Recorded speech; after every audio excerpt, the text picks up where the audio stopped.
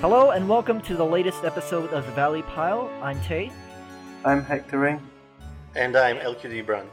And today we're just going to talk about, Cassandra, since we brought along, and maybe just talk about the meta in general, the last week or so, first off. But, this is the last podcast before BS2 arrives around next week on Tuesday, I think. Tuesday or Wednesday? Yeah, I think it's Tuesday. Well, they're having this big maintenance from Tuesday till Wednesday. It's going to be like 40 hours. Yeah, and the first thing people thought when they saw that was like, but what about my weekly awards? I saw that, everyone's worried. But then Asa said they're gonna freeze it then. Yeah, okay, so let's recap the general meta in Jackpot for the last week or so.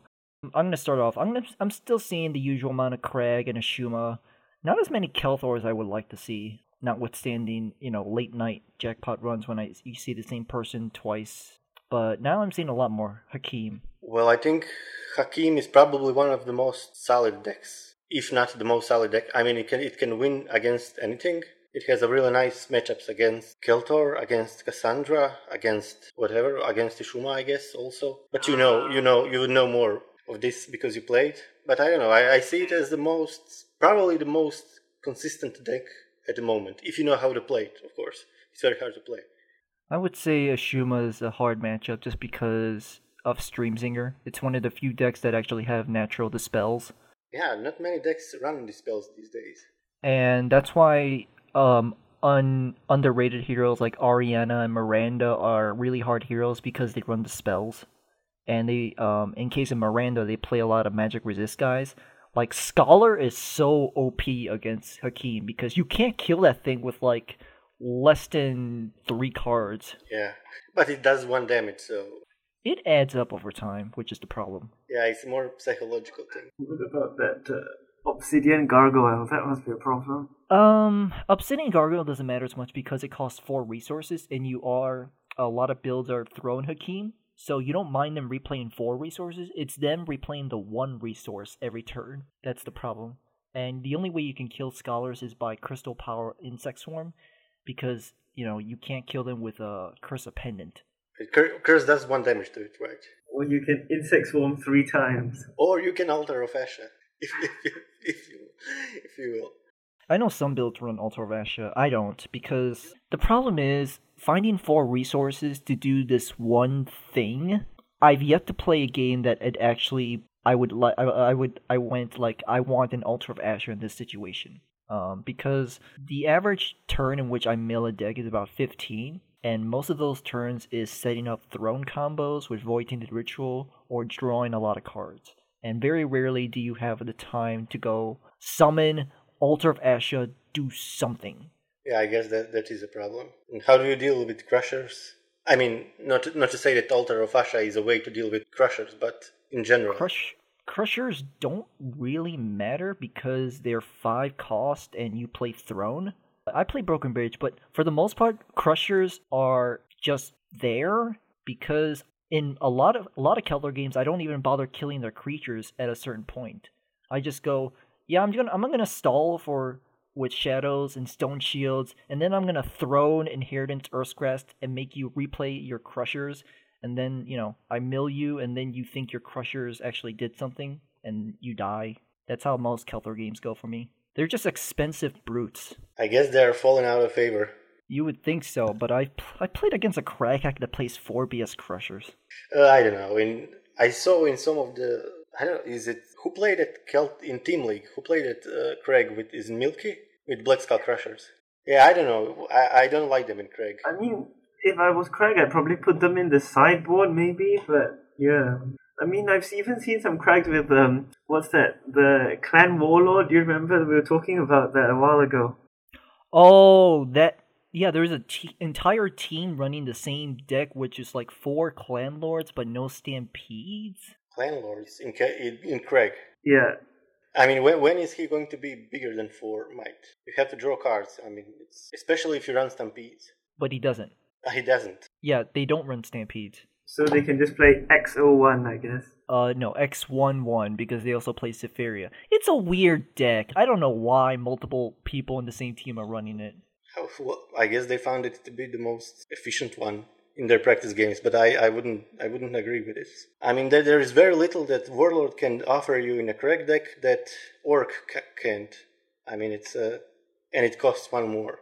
I see it very good in a surprise attack decks, in Ket or Akamas, but not in Craig. Yeah, they only work in Zardark mainly because of Zardark's ability, but that's about it in terms of what you normally see. But Zardark is also quite high on requirements because he wants to cast Might of Nature and Light of Tomorrow. No, but you still have the ability to actually hit the face at some point because of Zardark's ability, which is the other heroes, they need a special other thing in order to get that off running.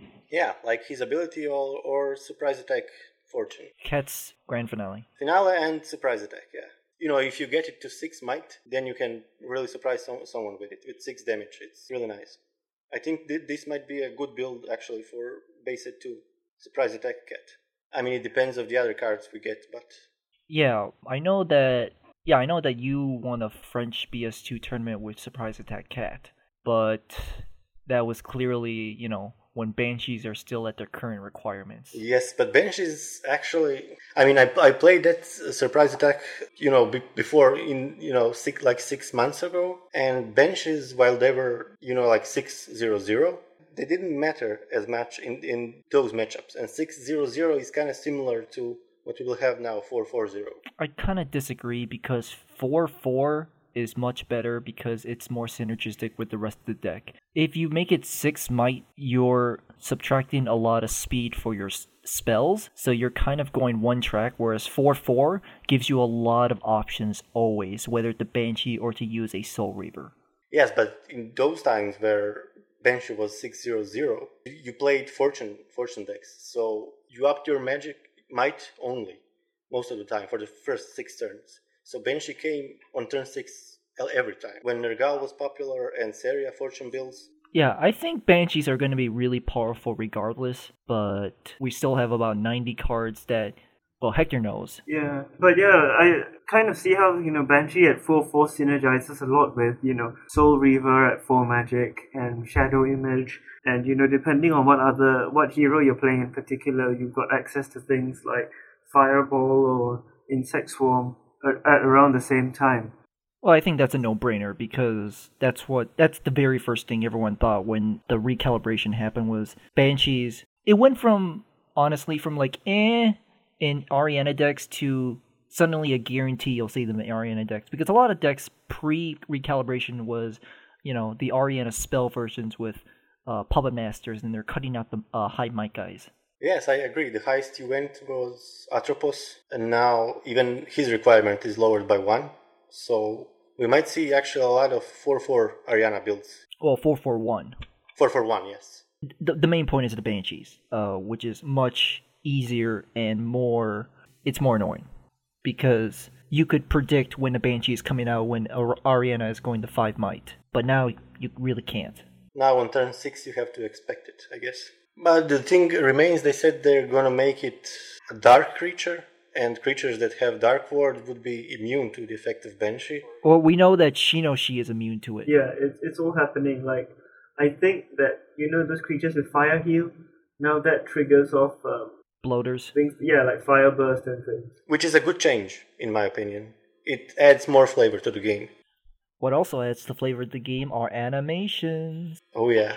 As long as they don't cause more bugs. Well, the only issue I would find is this is probably going to matter in 1 out of 100 switches, but animations add times to the turns. So if you have to finish someone off and you play Insect Swarm and you see whoosh. No, I think you can stack your actions, right? Maybe it's like in Hearthstone that you can play all your actions and then animations happen later. Yeah, animations are definitely something you need in the year 2014, honestly. You can't really go the traditional Magic system of this kind of moves forward and the other one kind of moves back and then it goes away. Well, you mean Magic Online? That's a terrible interface. Yeah, and that's really only existent because it has 20 years of history. Anyways, back to the current meta, which is not going to be current anymore. So, I mean, Necro decks, even with the new Banshee, they're not going to be really a problem for decks like Hakim, right, or Ignatius, because they don't really care about interacting with having creatures for the Necro player to interact with. I think Ariana would be more problematic for Ignatius just because they can dispel the withers and weaknesses. I don't think Adam Malik is definitely not the hero in the post BS2 open meta. It's going to be stuff like Ariana who has access to the ability to kill stone shields and weaknesses. Yeah, probably. But if we see some kind of resurgence of stall decks, then I guess Necro would fall out of favor again. If they don't get something that can deal with it. Because Necro has a lot of defensive creatures, and I think sort of that's its flavor as a faction. And even if you can dispel like your stone shields and your weaknesses, you're probably still not going to be able to deal a ton of damage with your creatures. Yeah, you just don't have enough damage to kill it. And now you're probably not even running like Power Death Seekers after the nerf and things. So yeah, they cost 4 now. Yeah, open at this point is just there's too many good generic stall cards and not enough answers that are also efficient that everyone can play. What you mean, like how Price of the Void requires you to have 3 Magic, 3 Destiny, and have a card in your deck which is useless against everything else? Yeah, Price of the Void is so. I've actually taken out Price of the Void sometimes during Jackpot because the only threat to me is Strength of the Sea, and there's like maybe one deck that uses that and is actually a threat to Hakim, so that's how bad it is when Price of the Void can be taken out because there's no real threats. I guess, yes, that's true. I wouldn't want to see every hero to get some Dispel or something like this. To make Dispel like a neutral card, I think this, every faction should have its own measures. Like Famous Last Blows, I know it's not that good, but something on that line. For Stronghold, then something different for Necro and... Oh my god, Famous Last Blow. If it was just one Destiny lower, I would actually play it. But the fact that it costs basically the same as Price of the Void, it's so dumb. I mean, they should have more things like Venerable Kappa, right? Because that's got a good enough size to be played in your deck anyway, and it just happens to give you a bit of extra edge against Fortune stall decks. You see, I mean, the problem with Black Skull Crusher is that for its size, it costs 5 resources for a 3/2/7 is pretty bad, but at the same time, against decks like Ghazal, they've got no way to deal with it, so it's kind of like a hard counter in some situations and really bad in other situations. Question about whether it hard counters Gazelle, it definitely hard counters some decks. Like, that's the reason why we don't see more Rage Alia, for example, because a turn 5 Black Skull Crusher is like step 1 through 5 of, oh my god, this is not what I want to see. Yeah, well, those cards needs to exist, and which is good, yeah. Once one deck becomes dominant, then you can put in suboptimal things, but that counter this deck that's now the most popular, and then Well, you still see BS Crushers because they are also very good in the mirror. Are they? I don't know. I never play a Speltor mirror, so. Oh yeah, there was a long discussion last week about the Kelthor mirror, and BS Crushers are one if not the best card in the mirror. Yeah, because you can just put them down and block a lane with it, and you know that lane's blocked. You can't get it killed or move the song to loss or anything. But we have quite enough of Kelthor to last forever. So let's talk about Cassandra. It's the arch nemesis. You're the third person to run the 1700 ELO, and you are currently number 1 on the global ladder. And you went with more of a 3-1-5 version, excluding the treasures. Now a lot of people are using your build, but what made you think and believe that 3-1-5 is the way to go in the current meta? Well, it's like I wrote in that little summary. I think it's more of a playstyle preference. I used to play 3-1-5, before Treasurer even came out, and then they came out. They were 3 might, so I used them. But now 4 might just seems, to me too kind of clunky and slow. I really like to have that 3-1-3 stats as soon as possible on my third turn if I go first, and then I can choose to draw a card if thanks to rivers and campfires I have enough resources. Then I like to draw cards if I don't get good hand or if I don't have creatures to play. And you can't do that with treasures. You have to go, to Formite, and then you are too far away from Cosmic for Prison, from Devotion. You just have to increase your stats, even if your hand is subpar. So, card drawing and overall agility, it's what's making me think that, this is a better version right now. Especially, I think, against Keltor, that is better, which is a dominant deck still. And you have what is basically a philosophy point on a lot of Cassandra players is the Holy Praetorian. Some players like Vamp don't like Holy Praetorian because they feel Cassandra is a total offensive deck and plus it clogs the front line. You said that Holy Praetorians are there because you don't have to dance around the battlefield. You can just go head on. Yes. It depends on the meta, actually, but in mirrors against Keltor, if they are the only thing that's enabling you to be the aggressive one, actually. Like I wrote there in the summary, if what usually happens is, let's say situation like this, you put your or Wolf Captain Glory, and then what happens is that Keltor puts Oliphant to block it. And then what happens is, if you don't have a Praetorian and you have a double line, you either can't attack with Wolf Captain, which is really bad, and you have to move it. And if you move it, you have to move your second creature also, which is usually a Watchman or a Griffin. And then he can just either move his Oliphant, follow you, or he can just deploy Orc and up his magic. And then he's on 2 magic and close to Forbidden Flame, and you have to deploy another creature, and you haven't done no damage, you haven't damaged his creatures, and it's a really terrible position. If you have Praetorian, you just put it next to Wolf Captain and attack it. If he kills your Wolf Captain, his Oliphant will die from retribution damage, and you can next turn attack with, Griffin or something. So I think it's, almost a necessity today for Cassandra. So which version, Hector, do you think is harder for you? Brunt's version or like a turn 4 treasure? It's hard to say. When I was playing Cassandra last week, I actually went with a version that was very similar to the one that Brunt posted, and I made tier 1 in Jackpot, etc. Not much problems with that. It's really powerful. I found that if you're playing with treasurers, often the turn where you get to 3 destiny and you go off essentially with your extra resources and your pillages, it's often delayed by one turn, which can be really crucial in the mid game.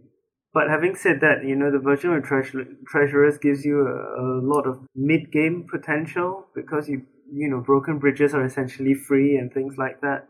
Yeah, bridges are much easier to use when you use treasurers. That's true. You can't go casting a river and then using those resources for a bridge is not very good. You basically have done nothing to improve your board position, and he can just redeploy those creatures, and you'll have the same amount of resources next turn. So you have to be really careful with bridges when using treasurer-less version. Yeah, often you have the situation where you go something like campfire, river, bridge, pillage, and you still haven't put anything on the board, so you already need to be in a winning position. Yes, I agree. Well, that's you have to play it a lot to kind of practice and see what's working out, what are the wrong plays. Yeah. So I saw in your version you play 3 trainings and 1 mercenaries. Is that right? Yeah. Although I changed to that later. Sometimes later in the game when just the thing is with me, I rarely use training in the beginning of the match, except when I play against Academy. Sometimes I use it more. But late game, you have enough resources. You're not risking anything. So one mercenary can help you sometimes to win the game if it comes in the right time. I don't like having 4 or 3 because then I risk too much by using them, and I like to take a lot of risks when playing Cassandra. So by putting 1, I'm preventing myself from losing the games that way. By using mercs. Yeah, one of the reasons why I don't like playing mercenaries in Keltor anymore is because when you're playing against Cassandra, often they'll have more resources than you to make effective use of mercenaries. Yes. Well, it gives you more options. It gives more options to Cassandra, and you don't want to do that. And plus, whenever I see a Keltor without full set of taxes and arbiters, I'm really happy. Yeah, especially when they're using Nethermancer, which counters nothing? Yeah, from the most important event to, useless in a couple of months, in 1 month or 2. Nethermancer can be okay against Light of Tomorrow. But if your opponent is playing Light of Tomorrow and you aren't punishing his ass for playing 4 resources on doing nothing that turn, you deserve to lose. Yes, I think so too. Well, it can be still useful against Ghazal, but, there are not that many Ghazals to justify the... And the thing is, Gazelle plays 4 copies of all their important cards. And favorite spell. Yeah, so it really does not matter to the point where it's maybe good against this one deck that isn't really played all that much compared to just learning the matchup. Yeah, I think so too. I wouldn't justify putting them in any deck, I think, nowadays. Now that unique recursions are gone. Yeah, and despite what people think, they're not that great against Hakim either. I've had lots of Kelthors go super excited every time like double Nethermancer comes out, like, oh my god, I'm gonna remove all your stone shields! Congrats, you spent 2 resources on something that doesn't matter. Because by the time you're recycling your deck, you've already cast Offering and they're already pretty much dead. Yeah. Very rarely do I recycle the deck in desperation of because I actually need more stall. I'm usually resetting the deck because I milled you and I want like another 30 turn buffer to like slowly kill you. That's about it.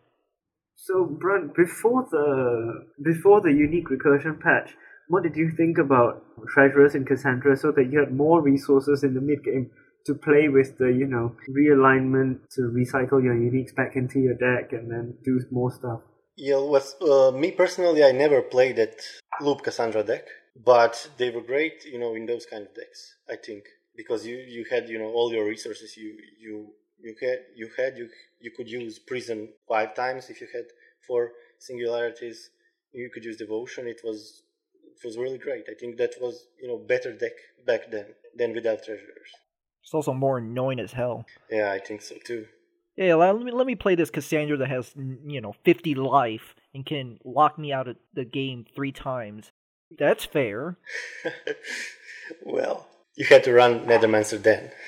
You can't even Nethermancer under Prison, though. That's the problem. You can if you play Inheritance. Do you run Inheritance in Hakim? Yes, and a lot of other people are starting to. I think I personally run it because it's... Number 1, I want a deck that automatically beats Kelthor like 90% of the time. And the main problem with Throne of Renewal is if they get you in pretty low life and you Throne, they can beat you with a War Tint quick attack. But with Inheritance, you can Throne the entire board, reset the board, Inheritance, Earth's Grasp, they have to start all over. And then they have to decide whether to replay on the 10 resources their BS Crushers, or their Zephyria, or their smaller creatures, etc. It makes the Kelthor think, and a lot of times the Kelthors don't know how to think. Well, that's a bit harsh, but And how do you deal with Cassandras with Hakim? I mean, I know it's one of the toughest matchups for me, so... I have like 90% win rate, and I played about 30 games this month. Main thing for Hakim is to do whatever it takes to clear the board whenever possible.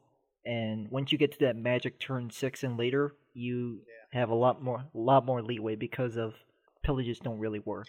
They don't work. Unless you can keep one and hope for another, and then hope on top of it that he won't kill your creatures, through some luck or something. And then you can cast double pillage, but that happens 1 in 20 games. Yeah, I mean, you basically need the pillage prison in order to win against Hakim, right? You need pillage before turn 6 and then hope to have a prison or, at least a cosmic realignment to kind of reduce his hand. Yeah, the main thing that Hakim... if I see a Hakim replay versus Cassandra and they lose, I can usually point out to them not blocking enough. If you can block with a Gargoyle against a Watchman or Glory early in the turn, that is a huge amount of the game won right there. Magic resist so OP.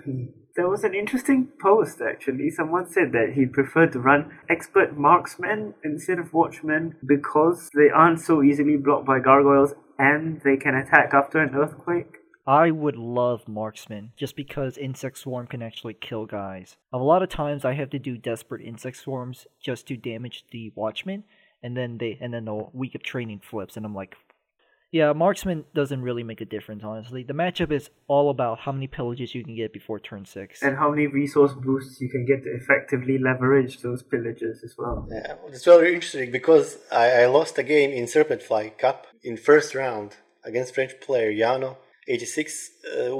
There was a Cassandra versus Hakim matchup, and it came to very late game. I had no more cards in my library, and I used aggressively celebrations to draw my second pillage. I had one in my hand, and I double pillaged him. He was on 5 or something like this. And when I double pillaged him, I had 2 watchmen on board, and and Wolf Captain one, and he had 2 resources after that. And of course, he casted Earthquake, and it was GG.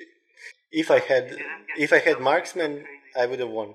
So Yeah, but then you get to the point where, even if Hakim, I would say, is considered a really good choice in the meta, you don't see as many to justify running marksman. no, I'm joking, of course. Watchmen are superior in every way.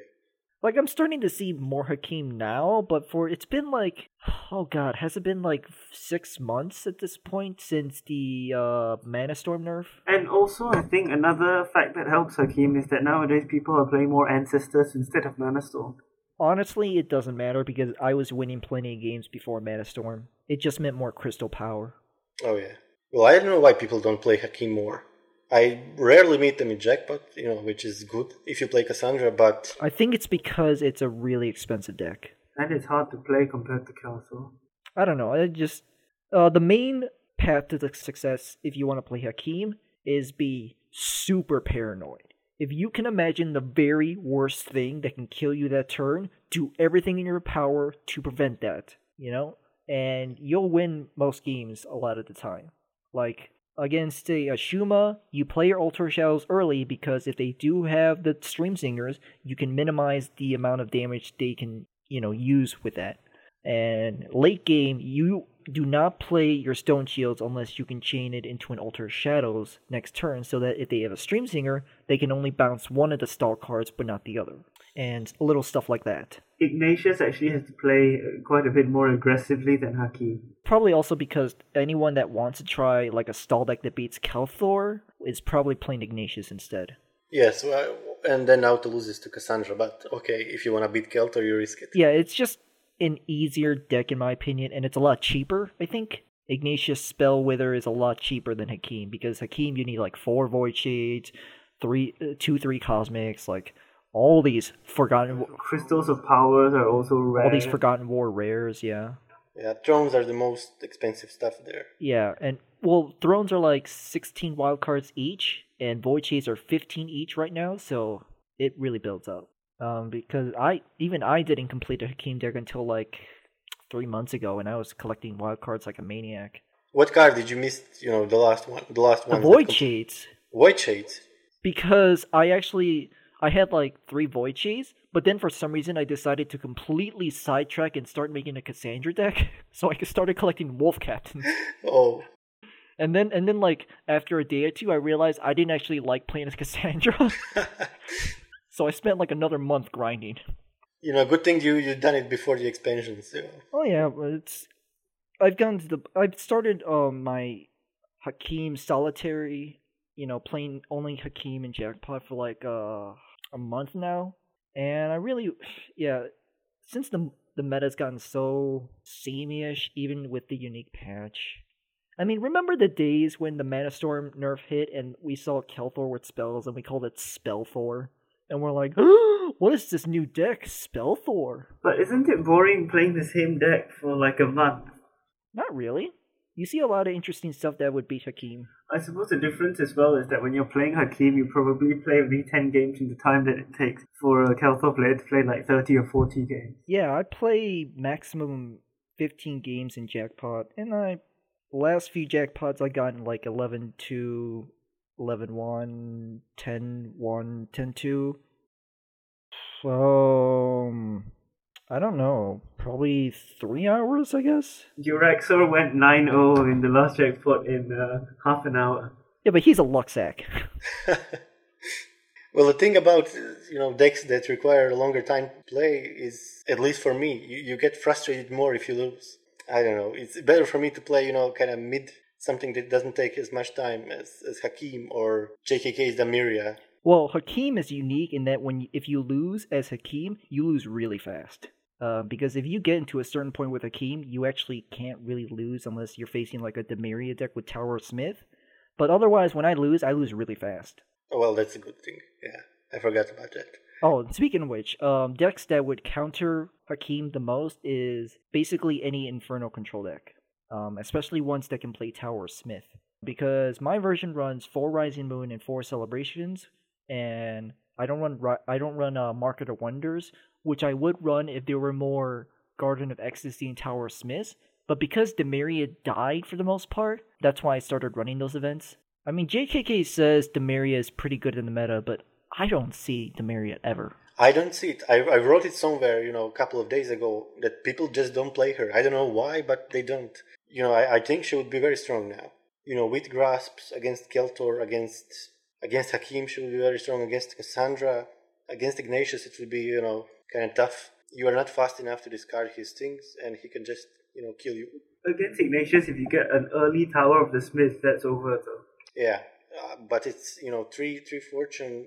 I don't know. If you then have to choose between deploying creatures, between upping might and using your ability. And if you don't use your ability and go to 3 fortune, then, it gets tough against Ignatius. But that's why you play Ali's, 70 card Demiri control deck that plays Stone Shields. Well, there's always that, of course. Oh, God. Oh, yeah, and speaking of which, Ali went back to 1700 before dropping again by playing his 80 card Hakim deck. Well, how much does yours have? About 66. I don't know why he plays, such big decks, but, it works for him, so... That's always the response. I don't know, it works. I don't know. He somehow gets to 1700 multiple times, I don't know. Yeah, I guess, he's that good to overcome this, bloated deck issue. It's aimbotting.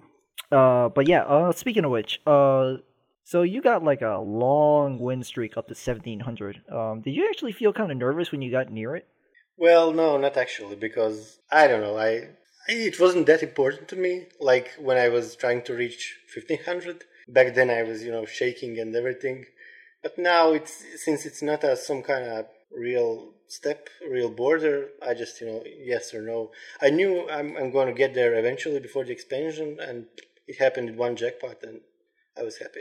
I was 10-0 that jackpot with Cassandra, and then I played a couple of more ladder games to close it. Yeah, it's gotten... Let's talk about the ELO inflation a bit here. Like, a year ago, there was like maybe 5 people above 1500.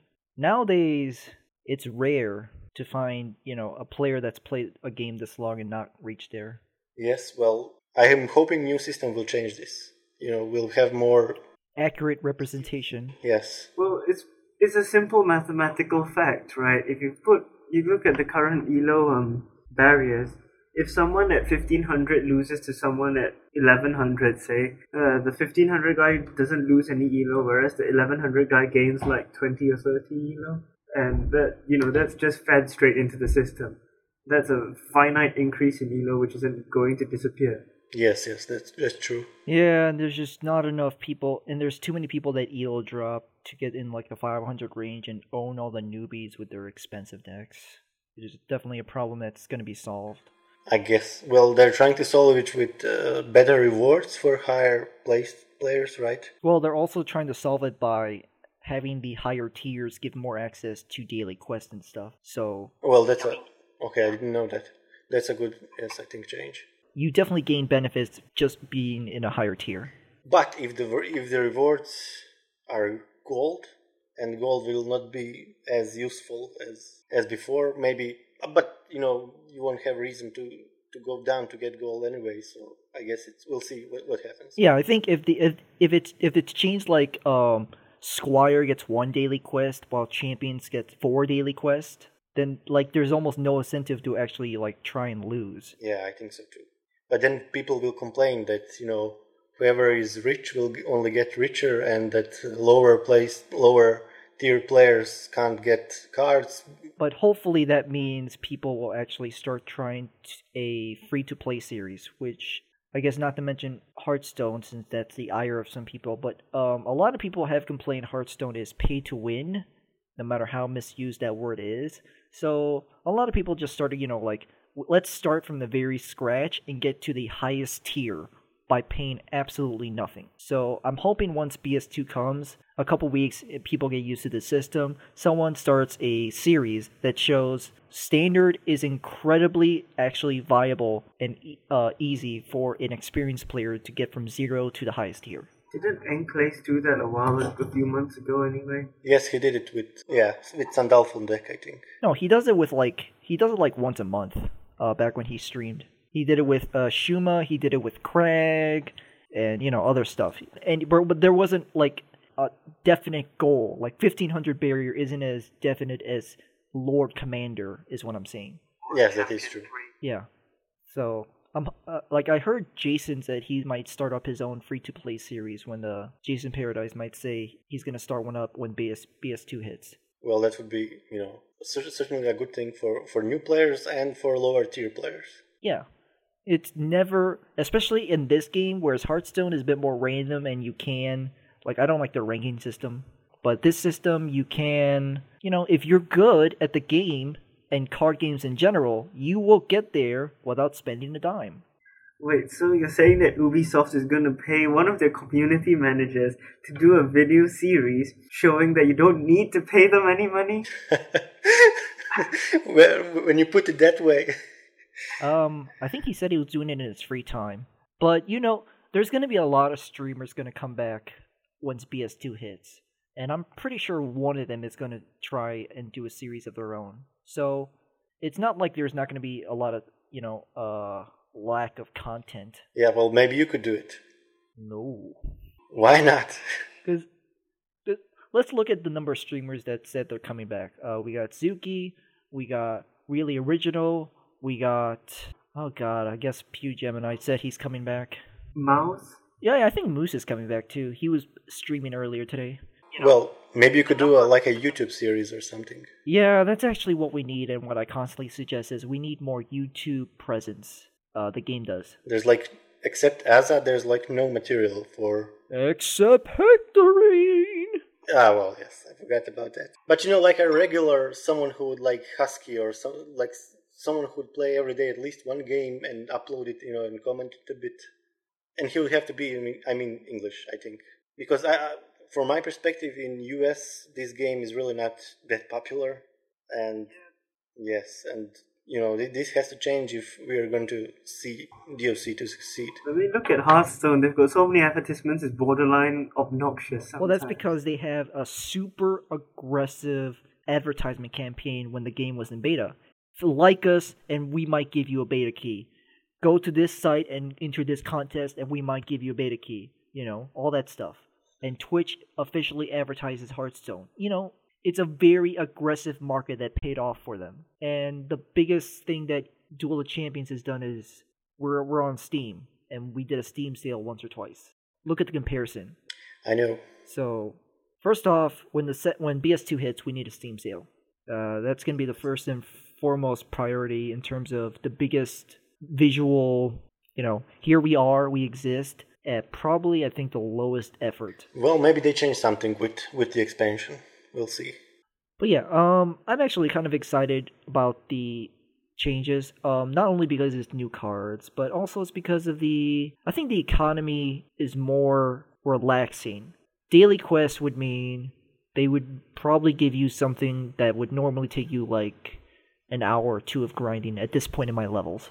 Yes, well, it also gives you, something to do other than just playing the ladder, which is always a good thing. Yeah, ladder's boring. I don't know how you do it, Hector. Yeah, I don't really play much on the days when there isn't a jackpot unless I'm trying to learn a new deck. Especially now that Kelthor's been going the way of the dodo. I've got to pick up all sorts of new things. So you're starting Ignatius this week? Oh yeah, I made T1 with it yesterday, 15-4 or something. That's pretty good. Creature version, or? No, Spell and Fortune Ignatius. You got any opinions on the different Ignatius builds? Well, I don't know. I think, creature-less is better, I think. Although I haven't seen anyone playing creatures, actually, in a long time. So I think that's like a universal opinion. Well, the thing is that if Ignatius becomes popular, then the creature version is actually much better in the mirror. That's what Drab did yesterday. He got to like 324 Tilo with a creature Ignatius version. Well, it's one jackpot. You have to have like a 4 or 5 jackpots in a row with good results. So in order for you to call something like really good, I think. But it's a good start, I think. Also, Drab basically came up with the creature Ignatius deck. I think he's one of only very few people who can play it to its full potential. The creature Ignatius deck especially has a very tiny margin of victory, even less so than the spell Ignatius version. Yeah, I know. It's very similar to the old Belias deck that was used, like a year ago or something. Yeah, I heard about it. That was when Throne didn't empty your resources, right? Yes. So what you did, in the beginning, you had, aggressive creatures and, you did damage, the more the better. But, you usually stopped there, 12, or if you could go more than that, it was great. And then you just relied on altars, on thrones, and Belias' ability. And it worked great. I think this Ignatius is similar to that. Obviously, with Throne changed, it's different. But, the philosophy is the same. Yeah, I mean, you've got potential for all sorts of crazy things like Throne Inheritance, Chaos Seer. Oh, Chaos Seer, why do you crash replays? Well, that's one con against that Ignatius. Yeah, we can never learn about how creature Ignatius still works because it crashes the replays. Yeah. It was so frustrating, That's the same reason why we can't learn about high-tier Ligas. It crashes the replays.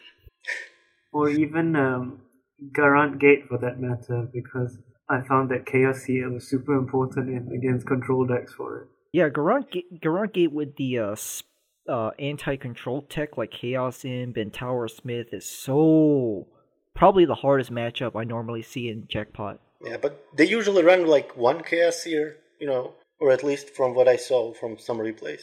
Yeah, but you can use your gates to dig for it. You can use your gates, but it's like 5 then, but it's still pretty random. Also, now the Garant Gates, because of all the Crags and Ishumas, they've got to adapt to the meta by playing like 4 Firebolts and 1 Forbidden Flame, which, dilutes their own gates and so on. It's kind of a weird build. Yeah, I saw that, yes. But yeah. So the meta's closing out. What would you say is your top 5 decks throughout the entire quote-unquote Kelthor meta, the last 6 months? What would you say is dominant? Obviously Kelthor number 1, because we're calling it the Kelthor meta. Okay, if Kelthor is 1, then I don't know. JKK Damiria was dominant at one time. Cassandra wasn't played all that much, but I would still put her in top 5, I think. Sandalok, of course, that's 4. Ashuma or Crag? Well, they were played a lot, but I don't know if I would place them, like...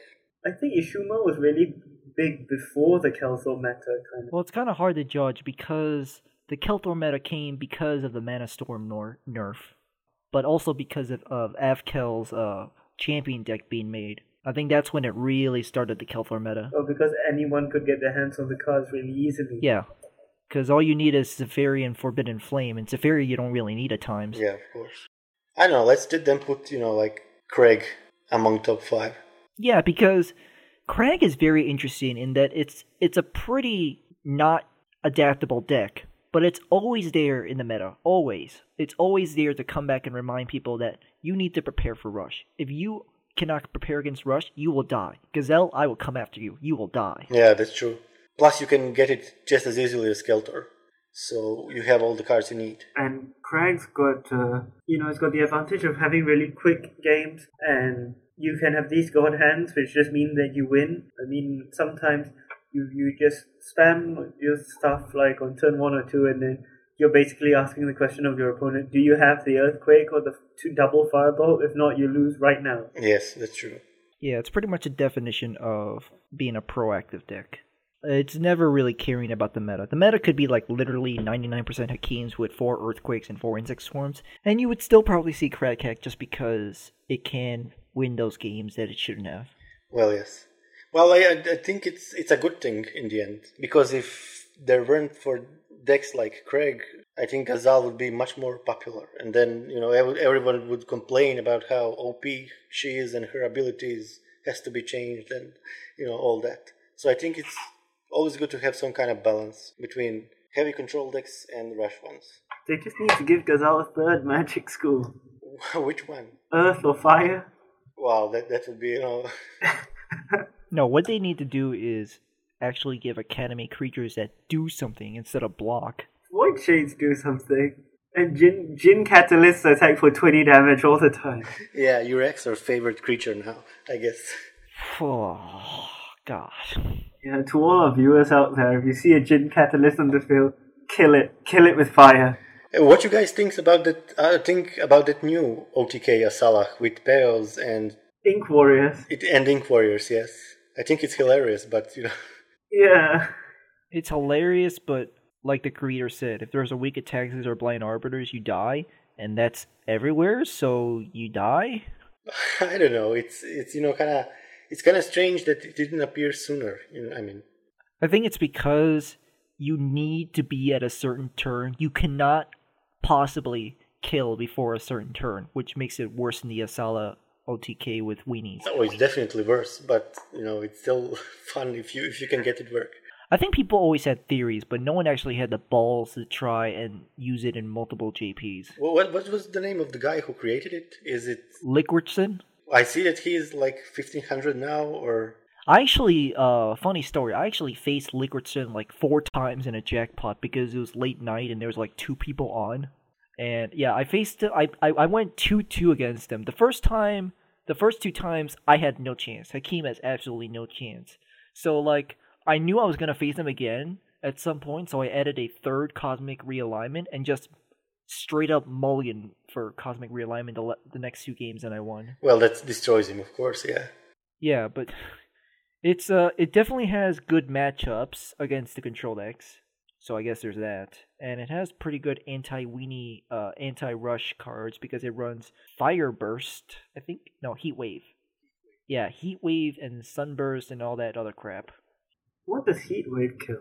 Your pals. Yeah, it's also, it's a cheap cost that activates Ner, and if you have 2 Heat Waves, you can kill off Dark Assassin, but, it's mostly there to activate Ner. Well, of course, and to get, chain casting combo started, so... Oh yeah, chain casting. Who thought that card was a good idea? The same people that thought Void Shades needed to mill 3 and then 3 when it leaves. Wait, you're saying that Void Shade is OP? I think, honestly, the Void Shades 3 cards is too much. If it was 2, I think people would complain less about mill. Well, that's not true. I milled a lot of decks without barely touching the Void Shades. The thing is, the funny thing about that card is, the way they designed it, of it doing something when it comes in and it doing something when it leaves, is there's no way with that kind of mechanic to really underpower it, because Anchor actually makes it really, really good. Obviously because they put Anchor in it so you don't bounce it and replay it, but the Anchor is so incredibly anti-meta-ish because Ashuma can't move it, you can't move it with Song of the Lost, and when you thrown, it deals 2 to 4 damage depending on how many Void Shades you have when you thrown. So you can actually end games a lot sooner than you think as Hakeem by beating them down with your Void Shades. Well, I want to ask you something. Do you actually care about that damage Void Shade is doing?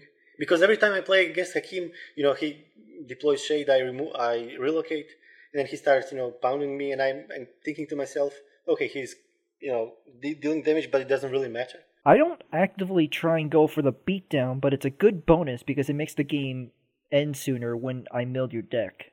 Yeah, but when you milled me, it's over anyways, in most... Not really, because there are games in which I milled you, but it took like all my essence, and I only have 5 cards left, but I won that game because I did like 10 to 12 damage with Void Shades earlier, so I don't have to like click down from 20 turns. There was actually a couple of games I played, I think probably as Garant Gate, because I was able to like purge the offerings or something like that, and the Hakeem just ran itself out of cards at the same time. So then I'd be dealing him damage, so he was on like 5 life with 5 cards in his library or something, and I was at 20 life with no cards in mine, and then he drew all his cards and gave up because none of those cards were able to deal damage to me before he would deal himself to death. Yeah, I definitely, when I was learning Hakeem, like as like serious learning of Hakeem, I definitely milled myself against Crag, which is embarrassing. And some people play. I know Drab plays 3 singularities because he doesn't care about decks resetting. But I'm not that patient, so I don't have the patience to replay the deck 3 times in a game. I mean, Drab built the Demiria Rage deck, and once I played a Demiria Rage mirror, each of us had 4 singularities, and our only damage dealing was Altars of Destruction and Stone Shields, so we ran through all the altars, all the stone shields, and all the singularities, so we played our decks 9 times that game, before running out of cards. How long did it last? I don't know, it must have been like 45 minutes or something. And after that, I was like, okay, I'm not playing this deck anymore. I just don't want to play any more mirrors. Yeah, could you imagine late game in Jackpot and you play a mirror? I would just leave. That's it. I actually think that happened to one person. I can't remember the name, but he was streaming, and he started the game at like about a couple minutes before Jackpot ended, and it was a Rage mirror. And then the game ended, and it was like 20 minutes after Jackpot, and the game kind of froze or something, but because it had to like process that last game. Oh my god. Yeah, I definitely played a couple Demiria Rage mirrors, and luckily they weren't as painful because the other guy was really dumb and kept playing creatures for my void cheats to die. So but yeah, I can see how Rage. Oh god, Cosmic Singularity recycling was the worst. That's actually what I dreaded about the team matches pre-patch, was when you had those Cassandra mirrors, and it was just like 40 to 50 minutes of bouncing devotion, bouncing devotion, bouncing devotion. Ugh. Yeah, it can be exhausting. I'm really happy about this. I know some players said it was not necessary, but I think it's really good that they nerfed the uniques, changed them, actually. Although a bit unnecessary. I mean, not unnecessary. A bit bad news is the replays pre-patch don't work anymore. So we can't watch those games anymore of Demiria recycling their deck 5 times. Also, I mean, creatures. None of the creatures were ever really problematic being recycled. Like, anytime someone used Altar of Asha to resurrect a Nile or something like that, I never thought, oh, that's OP, needs to be nerfed immediately. Atropos, on the other hand. Well, not even that for me. If he has... Yeah, because you're spending so much mana to do it, right? No, I mean Atropos when I was playing JKK's Demiria. Oh, you mean how Adar Malik could always win by having a slightly better late game than Demiria? Oh my god, not slightly. It's... Well, that was problem only for Demiria. Because Demiria always had, terrible matchups against Malik. But resurrecting Atropos in any other matchup, I think, it was not a problem. Oh, you play Cassandra. Well, not always. Well, yeah, but also Kirin. Yes. Yeah, speaking of which, Kirin. You had a good Kirin run a month ago or so. Well, yes, it was nothing serious. It's definitely not a tier 1 deck. I mean, you can reach tier 1 with it every time in, a reasonable amount of games, but it's not one of the top decks. I would say Kirin is slightly harder than Cassandra for Hakeem. Mostly because of the Divine Intervention. And Time Jump when you're not expecting. Yeah, Time Jump and Divine Intervention gives it the edge over Cassandra because it actually has a scary late-ish game and your Stone Shields aren't safe. Well, I played against a couple of Hakeems. I think I won most of the games thanks to Time Jump and Intervention. Because you're going to have very, powerful board at the time he plays Stone Shields, and if he plays it, but at one point he will have to. So you just, devotion into, like 10 damage, and then, with time jump or Peo, you can finish the job. Like I said, any deck that can actually harm the safety of Hakeem with their one card is a problem. Most Cassandras obviously don't play Cleansing Light, although I've definitely met a few, and Ward of Darkness for some reason. Wow. Ward of Darkness is a great sideboard card. Yeah, sideboard, not Jackpot. No, definitely not in Jackpot. But even in sideboard, I would never put Ward Against Darkness in Cassandra. Really? Because a lot of Cassandras say it's great sideboard because it auto wins against Gazelle. Well, I don't know if auto wins because Gazelle has dispels. No, but they're saying because you're forcing the Gazelle to go to 2 Destiny and use a favorite spell to get the Master Spell. That's so much tempo they're taking away from getting their other spells. If the game goes Late game, I feel like I lost against the Gazelle no matter what. No matter what, if she can stall me, she can stall me for one more turn. If she has enough creatures on board to play that, favorite spell and play the curse next turn, unless you have another Ward of Against Darkness, and he doesn't have enough, resources to play it, from his graveyard. This and curse. So it's, to me, I would never put it, but I don't know. Maybe I never sideboarded in Cassandra against. So what would you say is, besides Kelthor, or is, I don't know, maybe Kelthor is, the hardest matchup for your build? Well, Kelthor is not a hardest matchup. I think Hakim is. Really? Yes, Hakim and Creature Damiria. I think those two are the hardest matchups for me. Kelthor's not that bad a matchup. Like, it's probably 40-60 or something. Well, I win most of my Kelthor matches, but of course it matters against who are you playing. So most of the Kelthors, since everyone plays it, there are going to be, bad players playing it, so you can't really count every Kelthor. But I would still, even if we take this in consideration, I still think I would lose much more against the Myria bad players than Kelthor bad players. Oh, it's probably because anyone that plays Demaria is either really, really bad or really, really good. There's not that much of a huge variance just because the number of total Demarias is so low. But I guess it's because Demaria plays Insect Swarm. And Lurkers. Lurkers are, even more important. Oh, yeah. And your version doesn't play Lightning Strike, so Lurkers are pretty much game over. Yeah. Well, I don't play it because there are no Demirias, thankfully. But, Garant sometimes plays it. He would also not play because he plays 4 Path of Ancestors. Of course, that's true. That'd be the greatest troll ever. Yeah, I'm gonna play my Lightning Strike after you spent like 10 turns looking at my Path of Ancestors. Yeah. Plus, I play it now, so it's, There was actually a troll version of Cassandra that played 4 Lightning Strikes and 4 POWs. I think it was a variant of Zuki's with Path of Ancestors updated. I see a lot of those for some reason. I've never seen, 4. I saw somewhere, I've seen a French player, one French player that play both Lightning Strikes and Sunburst in Cassandra. So it's, I guess people are experimenting with it. I still think it's not necessary, at least in this meta. But POW isn't very synergistic with Cassandra because Cassandra's aim is to gain board dominance by using this resource acceleration and tillage, right? It's not to really finish with burst damage like a traditional rush deck. Yeah. I use 2 pals because I have 2 shiny ones, so I I didn't want to left one out. Well, that should fit your philosophy, Hector. Well, what was it? Premium for life? It's a lifestyle. It would be shame to take one away. If I had like one, that closed beta pal, I would play only one.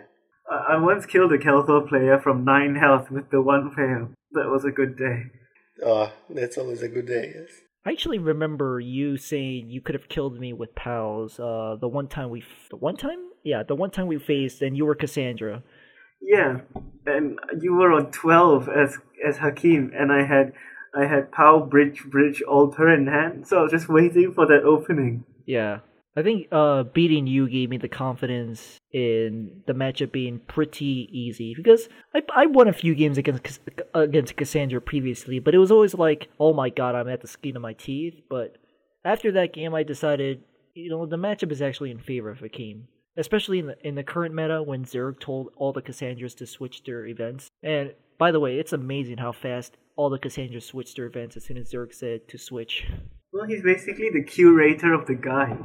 It's a popular thread, but I didn't expect that many that fast in a game that usually doesn't read the threads. Well, I actually saw it from, in one of Power Axer's decks. And I thought, well, of course, this is logical, why not? And then I saw later that Zerg Rusher mentioned it, like it would be a nice change for all Cassandras. So, maybe others saw it in multiple... There were like multiple sources for that change, so, maybe that's the reason why everyone changed so fast. I really like the reason why he wants to switch from Mana Storm to Path is because he asked JKK as a Kelthor player and me as a Gazelle player? Yeah? When do you play Gazelle? Never? I played it like maybe 15 games or something, but the only time me and Zerg Rusher played each other in Jackpot was I was a Gazelle. Well, And you recommended Pat. Well, he just asked me, like, what would, as a Gazelle, would you be more annoyed, Mana Storm or Path? And I'm like, Path, okay. And then I see the thread, I'm like, you couldn't ask Itinify or something? Well, it doesn't really matter for Gazal, I think. By turn 6, you're gonna cast Curse anyways, so Path doesn't matter. And for your Puppet Master or Enthrall on turn 6, and on later turns, you can just steal something that entered the, 2 turns before, so it's... And you're rarely Soul Reaver against Cassandra, so I don't know. Pat or Mana Storm it's actually, it doesn't matter, at least to me. I play Gazal sometimes. I think it makes the turns more complicated than they seem compared to Mana Storm, which is just, I'll take 1 damage. That's it. That's the only complicated part. Yeah, well, that's true. But also Path gives you that 1 turn when you can safely play a Nile. That's of course the best thing about Pat against Gazal. I remember one game against, I think it was Itinify in Jackpot. I lost because, I saw I had a damaged Watchman and a nail in my hand, and I was, screw it, let's just play a nail and hope for the Pat on the next turn, and he could play Enthrall, of course, that turn. And I just played it, of course, Pat didn't came and he played Enthrall and I lost because of it, So I guess Pat is better. Yeah, and the main benefit is supposed to be making the Kelthor matchup better. I actually don't know, I didn't ask Zerg this, but I don't know how much more does Path make it better against Kelthor. Oh, it makes it much, much better. Mm. Because you're safe from lightning strikes, you can play then accordingly. Block or deploy Wolf Captain. Fireball also, yes. But in the early turns, it protects your Tide Collectors, which is super important if you play them. It's much, much better. It's a big improvement in that matchup. Yeah, I just never got clarification on how much more, but since everyone seems to be still sticking to it, I safely assume that it's working as intended. Because I've definitely seen a lot more Cassandra as the weeks go by. Cassandra's slowly coming back to its usual, number 3 or 4 most played deck in the higher jackpot Tilo. Well, yes, I think, it was about time. I don't know why people, just one time they just stopped playing it, and then now we see a resurgence of it again. Well, I think it's because Kelthor at first had quite a good matchup against Cassandra, but then now the matchup with, Path of the Ancestors, and also the fact that now Kelthor doesn't play with so many fireballs, instead it has to play with Black Skull Crushers and things, that makes it, a lot slower and gives Cassandra more time to gain control of the board. Well, that could be it, yes. Yeah, the meta, I would say a lot of people were playing the Recursion Cassandra, and once they saw Recursion gone, they thought the power level of Cassandra dropped a lot lower than it actually did. So they moved on to other decks. Well, it's, because Cassandra was always good because she can beat any deck. It doesn't matter if it's a stall, it's a rush, it's, you can just, you have a, decent chance at winning. You have a very good chance to win. So it was always, I think it's one of the most solid decks, in the history of Duel of Champions. That wasn't terribly nerfed, because I can think of a few decks that were more solid only because they were super broken. Like which one? Wouldn't you see like Siegfried? Well, that's when I say Cassandra, I think of Siegfried also, because it's the same deck but just different hero. Different hero and more broken cards. Yeah, it was super broken. Wasn't it like 6 HP Wolf Captains and you had a throne that doesn't reduce, and you could play with 4 prisons? And you had 3 HP Dark Assassin, 3 HP Tide Collectors. Oh god. Who thought that was a good idea? Well, when he deploys that 5 HP, Praetorian, well, that's it, GG, like. No, it was so frustrating to play against that kind of deck. I would assume so with 4 prisons. Oh wait, no, you could if the game goes long enough, thrown in the prison. Oh, how awesome would that be? Like throne, play some guys, prison, and then next 3 turns, prisons again. And literally the only reason why it wasn't so dominant is because Altar Wishes didn't exist back then. Yes, no one had like prisons. Well, and this was the only time actually when I think this game was broken. Every now and then on forums you see like this is completely broken. This is, the only time when things were truly broken when prison wasn't unique and when you could cast throne like for 5 resources and that's it. You had no penalties on it. You had like one deck that could win, and that was, that prison OTK deck that with tower. Since then, things are much better. Yeah. Ammar was broken to the point, well, quote unquote broken to the point that Ubisoft had to change things. But it was still stoppable to a degree, especially since Mana Storm wasn't nerfed back then, and Ammar did have trouble against decks that play with Stone Shields. Yes, well, it's my problem with Ammar was because it was so easy to get a win with it. It's almost like a free win sometimes, much more than with Craig Heck we have today. So it's players who playing it, just no decks should look like this, in my opinion. And it shouldn't gotten to the point where you just need to know this one thing, and there were so many people that went to 1500 just on the basis of the deck, and once they got to 1500 and Ammar was nerfed, they don't know anything else. And that's why, I think that's when the ELO inflation started. It's because you had a lot of people that piggyback on the power of Ammar, and once they got there, they're like, well, I gotta learn to play the game just now. Yeah. I think my favorite part of the Ammar meta, however short-lived it was the Ammar versus Ammar tech. Like, you saw a lot of stolen research, I think, and that fortune that steals one magic and gives you one magic. That was like the only time when it was play and ever will be. Yeah, I actually saw Black Fang Extortion at times, I think, back in the day as like an anti, like, you're not going to get your combo first, I'm going to get my combo first. The stupidest cards ever for the stupidest short-lived meta ever. But those are sometimes the best times. Man, I wish I'd seen that. Oh my, no you wouldn't. Yeah, but, then the Mana Storm nerf came Spellthor and the 6 months of darkness, as someone call it. Do people call it like this? Well, a lot of people did leave because the meta, no matter whether you think Kelthor is super broken or not, it's not. But, it's been 6 months of the same thing, basically, of one hero dominating.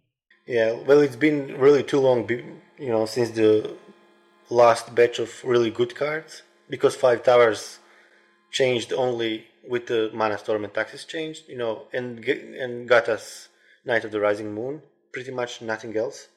And, meta kinda, it is boring, I guess, if it hasn't changed for like 6 months, yes. Yeah, it's changed some in that there are, other decks that eventually came and became better in the unique patch, but still Kelthor is there, seeing every other match. But I mean, also a lot of new players piggyback to 1500 on the basis of being able to play Kelthor with rudimentary efficiency, wouldn't you say?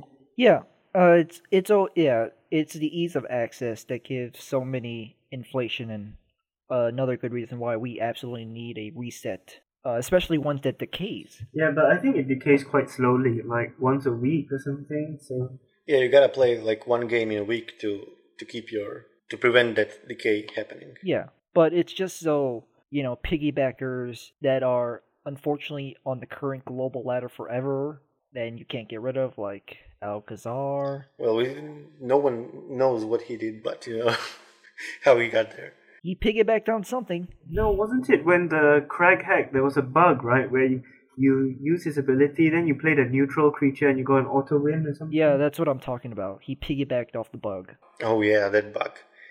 I played against the same Craig player in one jackpot 3 times, and 3 times it crashed. Of course, he got the win, and 3 times he apologized to me, and he knew what he was doing. Oh my god, I was so mad.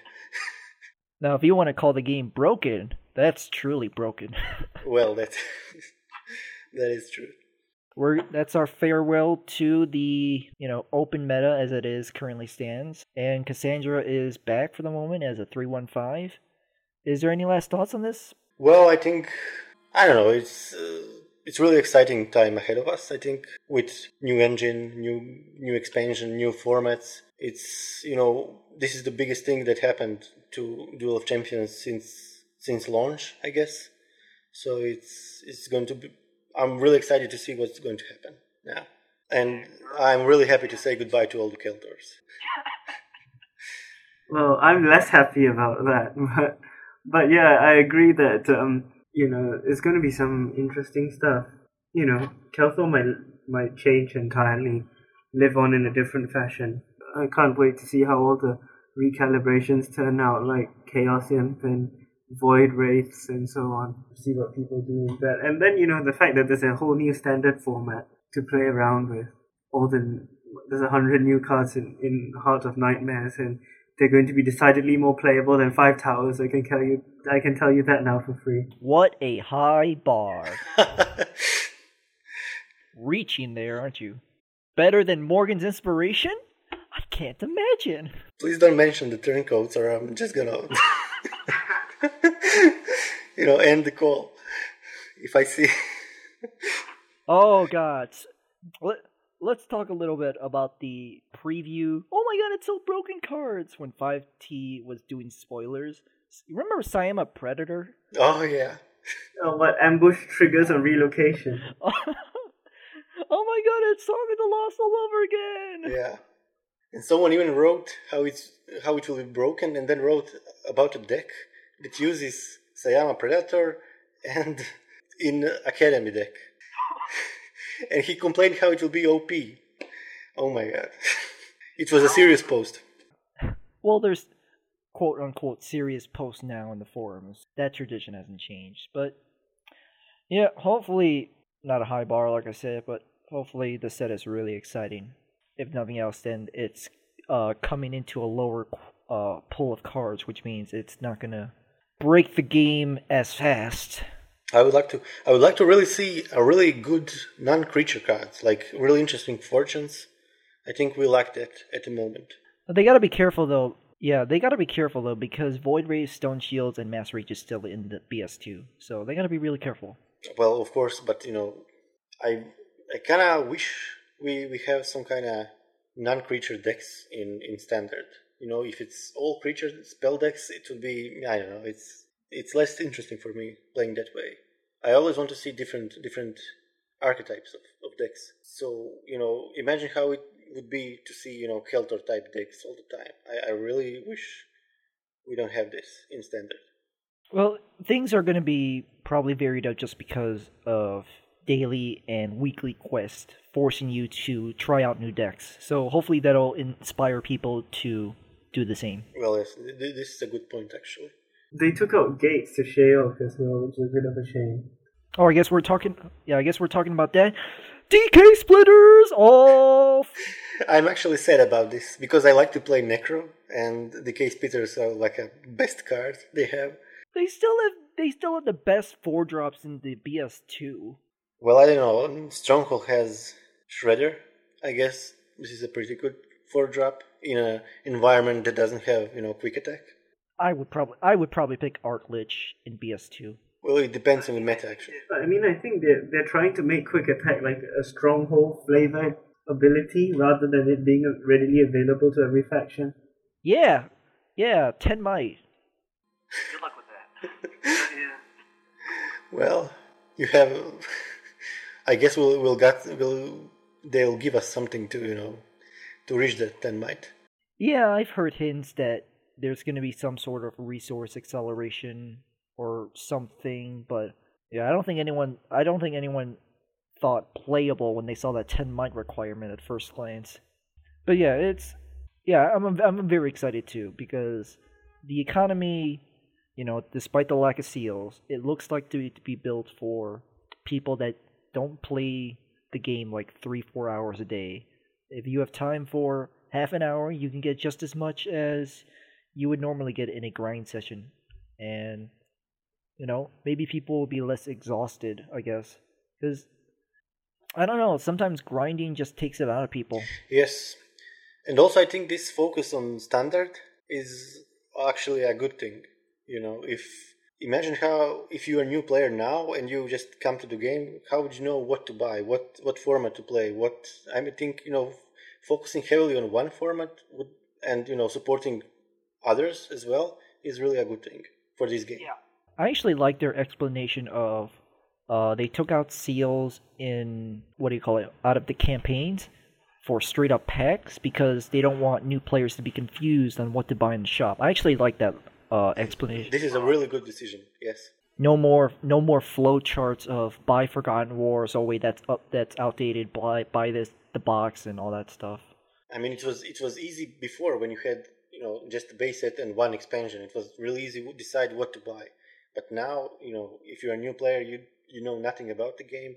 How would you know what expansion to buy, what box, what, you know? Also, removing Amelia packs and heroic packs is a good decision. I really like the direction they're taking with this. But they're removing premium packs too. Well, this is a. Well, Shut up about your premium packs. Well, there's still going to be premium cards in normal packs, so I guess that's okay then. Yeah, now premium cards will be more premium. Maybe they'll change, the way they look a bit, because at least like something small. Because this is, it doesn't look all that better than the regular card. It just has that foil on it. What, you want them to start winking at you? No, not winking, not animations, but maybe something different. I don't know. Yeah.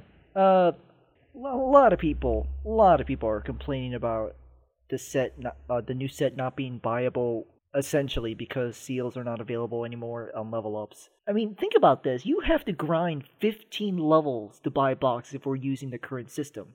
Really? You're going to complain that you can't grind 15 levels over just waiting 2-3 weeks until it's available for gold? Really? Yeah. I think it's much easier to get cards you need for competitive play. And if standard is going to be, like standard for competitive play, then it's really much easier than it was before. Also, you can get old cards for wild cards now. Even if you can't get seals, you can get wild cards from like your dailies and your weeklies.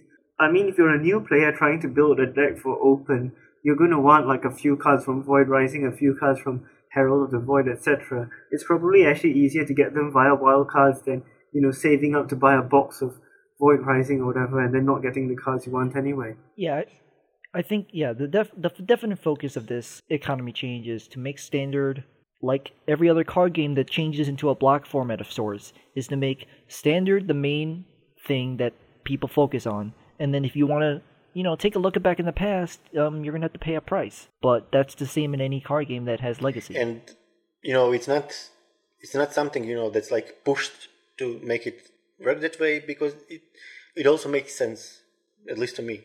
I mean, if these arguers against the economy change are arguing that new players can't start open like in a couple weeks, like think about how much you have to pay for a Black Lotus and Magic the Gathering for them. I mean, why would they be able to? It's just not how card games work. Even at the moment, it's hard for a new player to get a competitive deck right off the bat either. Yeah, and we don't even know what's a competitive deck in the new format. Yes, exactly. Yeah, I built a hilarious Yukiko OTK deck for standard. It's not good. I hope not. But you draw your whole deck and then you play your 2 Shalassa's Blades on like turn 10. Is that with all the cards? In a test server. But this is good news for me, because I really like a diversity in the meta. OTK, of course, bring it on. Or on the test forums, Zergrasha described it as testing the limits of your sanity. Oh yeah, that's actually one of the reasons why JKK was playing that Asala POW OTK, was to prove to Simon that it's actually crap. Right. Oh yeah. This is not consistent at all, Simon. Don't touch this deck. But like Urexa's new OTK is supposed to be quite consistent, right? No, I think he's just a luck sack. I mean, real. Oh god, I tried testing that deck. Maybe I'm not familiar with when are you supposed to draw, but I lost to Grigori like 3 times. Oh my god. It's really hard. I played Urexa, I think it was a couple of JPs away. And all the events in the first, X turns were mine. And, he needed his Rising Moon, and it never came. And on the turn when I casted Prison and was about to kill him, Rising Turn came, and he just raged, of course. Yeah, he's a very ragey person. But otherwise, yeah, I think that's about it. I think we talked about all the topics. Is there any shout-outs you want to go out for, Brunt? Shoutouts. Well, shout out to Balkan, Duel of Champions community, and that's it. I guess. I don't have any shoutouts. I don't have a team, so, we are forming actually a team, me and well, with a couple of French players. So when we have ourselves a name, then I'm gonna able to do shout out for this. And you can join the next team league. Yeah, this would be great. And come up with a better name than some of the other team names. Yeah, I don't know. We're still thinking about it. like what you don't like? What name? Callers of the Void? Well, that's a bit lame. Yes, I suppose. Six's Legacy? What does Six's Legacy mean? There's 6 of them. Yeah, but is there some, legacy that they've got to collect or uncover? I mean... Actually, I think most of the names are lame. Invoker's OP? I don't know. That's at least a bit funny. I guess. Yeah, so you don't have a high bar in your names. So, don't worry. Okay. Maybe it's something like a croquette, since you're in Croatia. And they're not. They're French, or they're all French. So like baguette, so like croquette? Ooh, that would be nice. I'm gonna suggest that in our next meeting. Well, I think a lot of those names were kind of rushed, to... No. Callers of the Void is one of the original teams. Yeah, they had months to come up with a name. Oh, God. And Six's Legacy was a name that was replacing their current name, so they had months too. Oh, okay. I'm surprised Draft Team 2 didn't manage to put Drab somewhere in their name. Drabsters or something like this. Yeah, considering Drab manages to put his name in all the decks he comes up with. Well, probably because he wasn't captain. But yeah, if Hector, you got your usual shoutouts?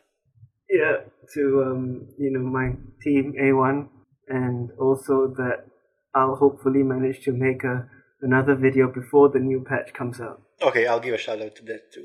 Oh yeah, I heard there was a problem of week 3. You guys have to play all your games before the patch? No, how it works is that Kinetic said we need each team captain submits one person who will play after the patch. So anywhere between 0 to 2 matches will be played after the patch. Okay, and what about cards that get changed? Oh, I mean you submit new deck lists after the patch.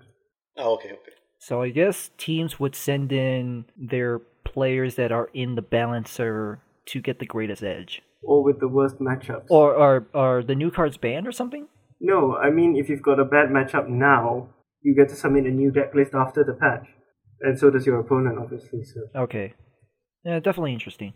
Should be very interesting. But I mean that's why Kinetic made it so that you can submit up to one player, because otherwise he said, there might be people trying to dodge matchups and so on. Oh yeah. I now I remember, because as soon as he said that, Troopy said all 4 of the guys suddenly had something to do. Yeah. Yeah. Well, thank you again for coming, Brent and Hector. No, thank you for inviting me. Mm-hmm. And Hector, my co-host, not my guest, my co-host. Yep. Jeez, people, come on. All right. I think that's it. Thank you. Thanks, everyone, for tuning in.